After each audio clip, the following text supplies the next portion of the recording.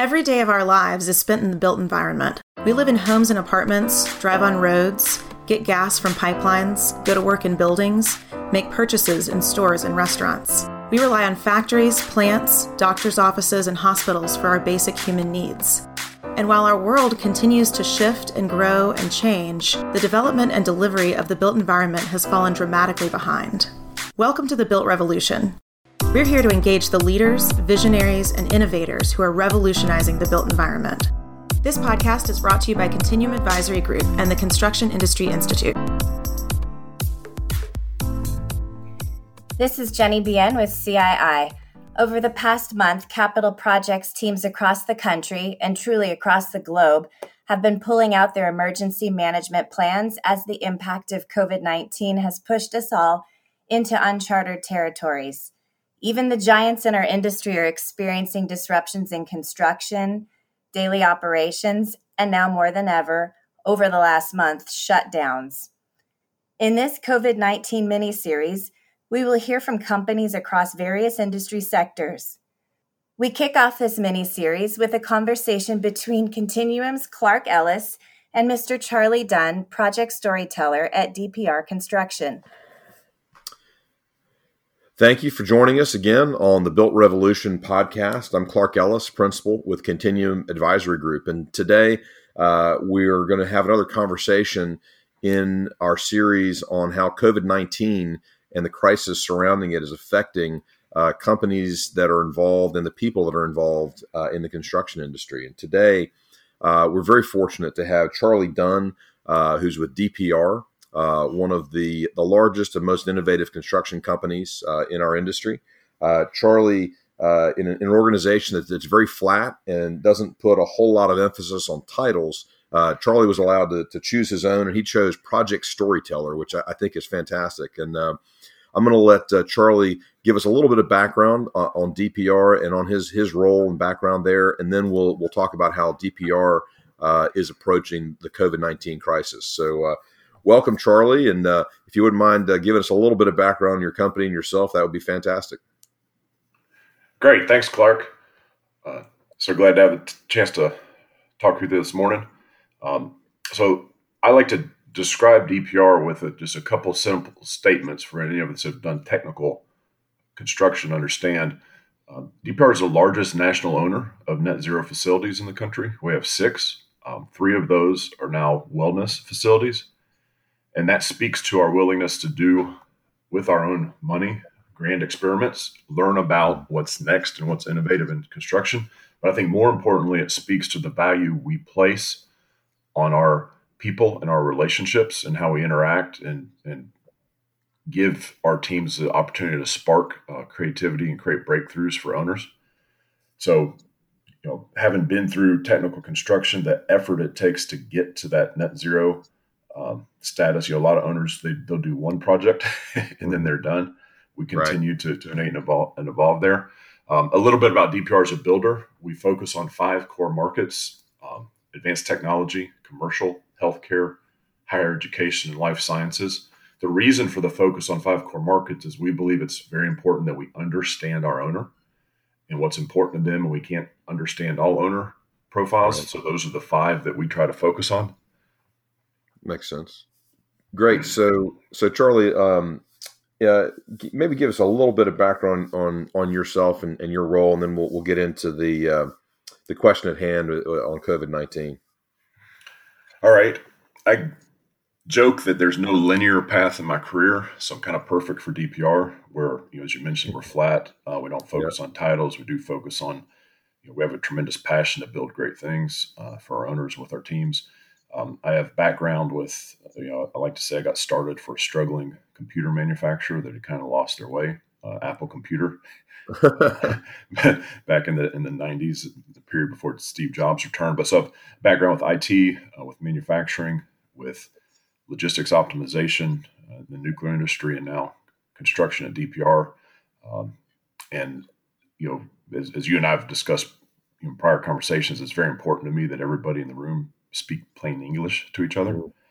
So hence the project storyteller emphasis. I've also recently at DPR been very focused on 2 things. One, the power of prefabrication and offsite construction to Okay. dramatically change our industry by bringing decisions forward, by creating safer working environments, not just by decongesting the field, but eliminating the potential for work-related musculoskeletal disorders or long injuries, where we're adapting the worker to the work and not the work to the worker. So that prefabrication focus, and then a focus on visual technologies for planning and understanding productivity. So tying virtual design to construction, the C in VDC is that construction part that I think we still haven't leveraged. I like Right. to say that the exciting thing to me about being in construction now is that our industrial revolution, I believe, is ahead of us and not Mhm. behind us. We are just now reaching the point where we can appreciate things like consolidated parts, like interchangeable parts, and are beginning to apply industrial science, lean, and these other areas of expertise from manufacturing, healthcare, other industries to uh, construction today. I absolutely agree with you. I think that's an exciting thing about being part of this industry, and I think a good jumping off point, a good segue to talk about the COVID-19 crisis, which is clearly something that we've never experienced before, in this society or in global society, where a pandemic has literally brought the entire economy to a halt, and we know from all the conversations that we've been having with clients and folks in our network over the last month or so that there's an uneven impact across the U.S. in terms of how construction companies and owners have been affected.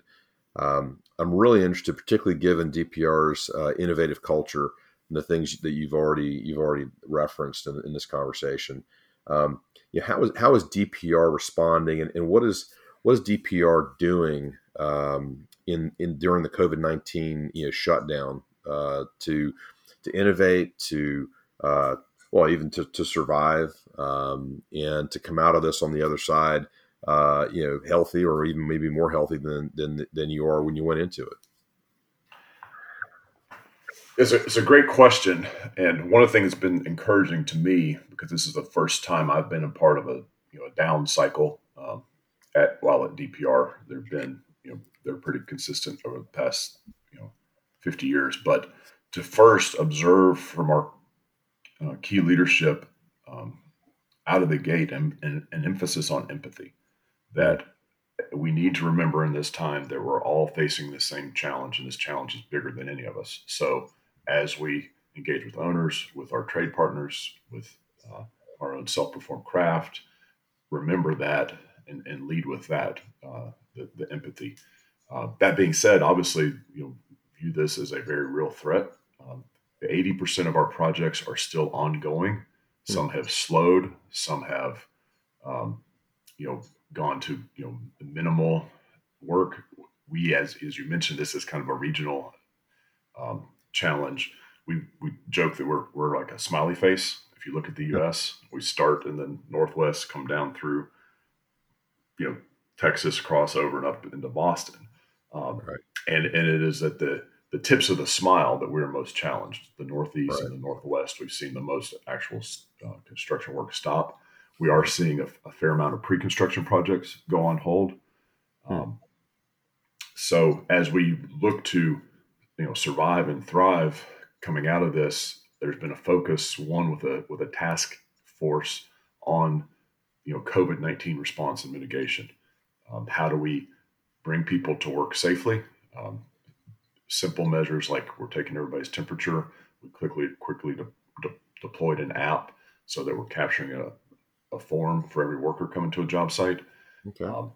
To more sophisticated approaches of, all right, we recognize we're going to try to limit headcount in an area. So how do we create near site fabrication and kitting capacity so that the time we spend in the field is less? There, I actually went back to some things I learned from some brilliant nuclear planners. There's a term, ALARA, as low as reasonably achievable. So you shift your thinking from how do we flood an area and get it done faster with more people to how do we do this work with as few people as possible. it creates this the creativity and diversity of ideas on ways to do that better. While having that task force to deal with the day-to-day challenges, we've also established another leadership team that's focused on business continuity. What ideas give us opportunities for growth now and set us up for growth and stability coming out of this. One example of that is our digital building components and SurePod's facility. Digital building components makes robotic prefabricated wall panels and systems that can be structurally independent. And then SurePods makes modular bathrooms and has some capacity to develop healthcare modular. So we've come out with a line of products that can be deployed quickly during this time to add capacity or to change over systems. There's a great story to me that one of the reasons I came to DPR, because I was eyes wide open. Construction challenges, was challenged by this cyclical nature. It was very much indexed to the economy.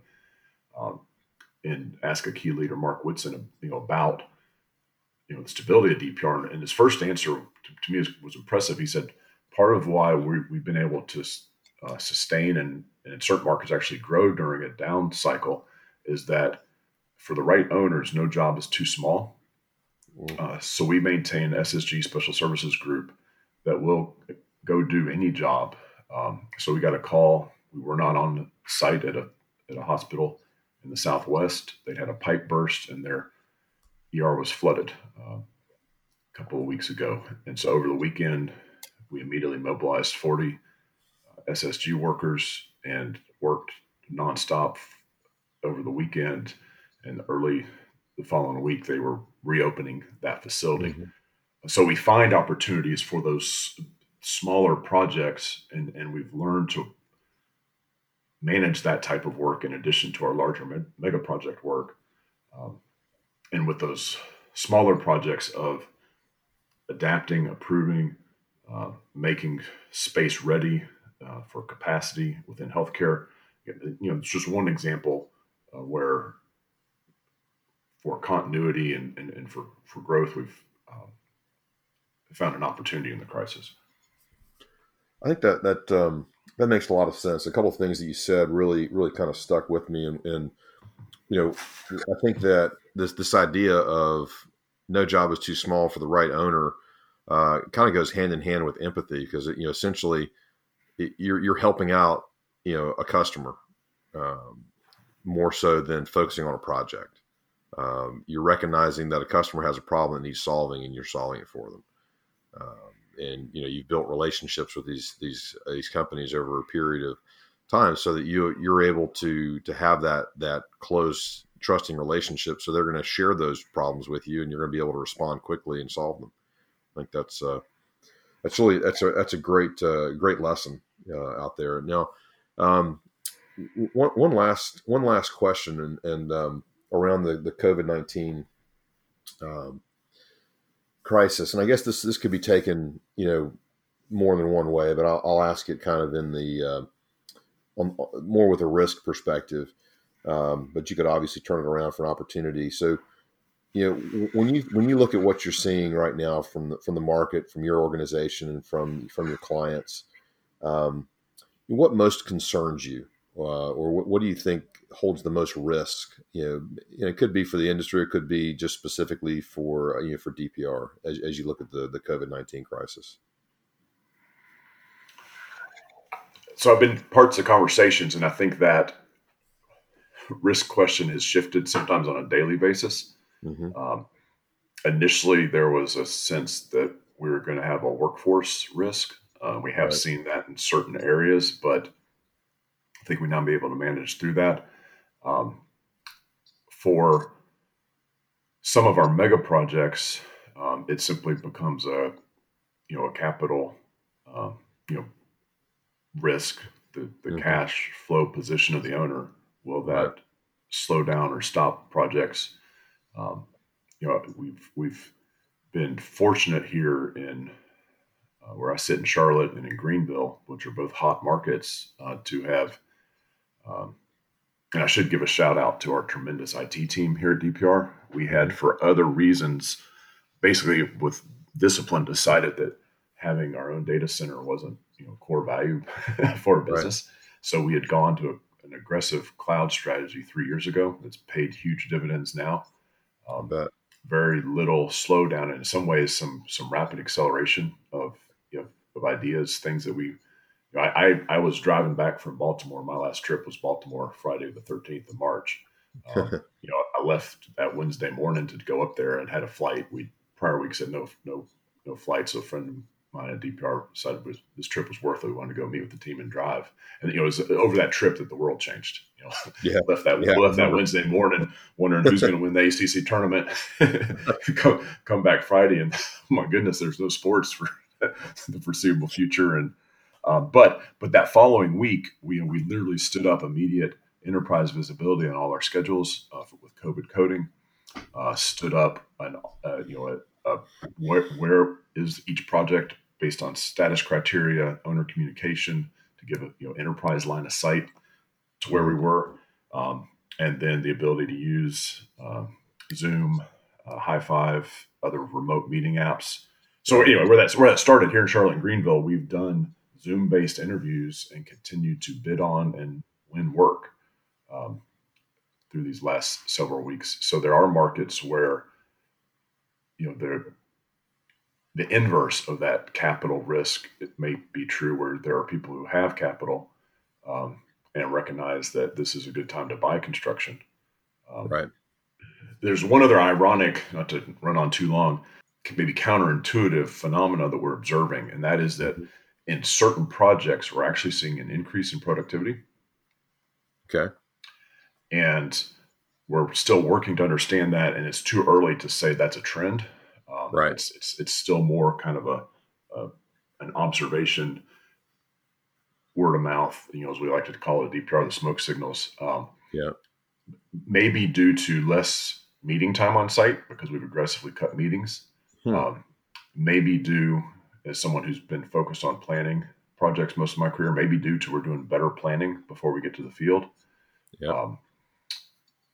Maybe due to because of the way life has kind of slowed down, we've eliminated distractions, the focus of the workforce. But that's interesting because again, we initially thought, wow, we're going to get hammered on productivity. We have certainly seen areas where it's been a challenge, but we think we've worked through it. The latest trend on risk, and then I'm done, is this supply chain risk. We kind of see this as a slower to materialize, but nevertheless, we can sense that it's out there. If you look at the number of states that have deemed construction supply production non-essential, it's much greater than the number of states that have called construction non-essential. If you look at some of our higher end projects where we have overseas suppliers, that's one, it may have a longer tail on it, but may ultimately, for finishing work, become one of our larger risks. Yeah, I can see a lot of disruption happening there. We've been looking at that as well. Well, Charlie, I appreciate you taking the time to sit down with me this morning and share some thoughts on your perspective and DPR's perspective and some of the things that DPR is doing to address COVID-19. I appreciate you taking the risk question and turning it mostly into an opportunity answer, which is fantastic and not surprising. And but before we go, any last words that you want to share on where you are and where DPR is at this point? I've been encouraged by the transparency and the frequency of key communication, and I think that that's kind of a common thread for all of us in this time. The more we reach out and communicate, and across the organization, we're hearing stories of people actually through this feel more connected. Just this morning, one of those national communications came out, and I just reiterate the message in that how very grateful we are all for the frontline healthcare staff and the opportunity that as a core market we have friends and are on projects building those types of projects, but then our frontline construction workers that have been deemed essential and are showing up every day. I cannot express enough the gratitude we have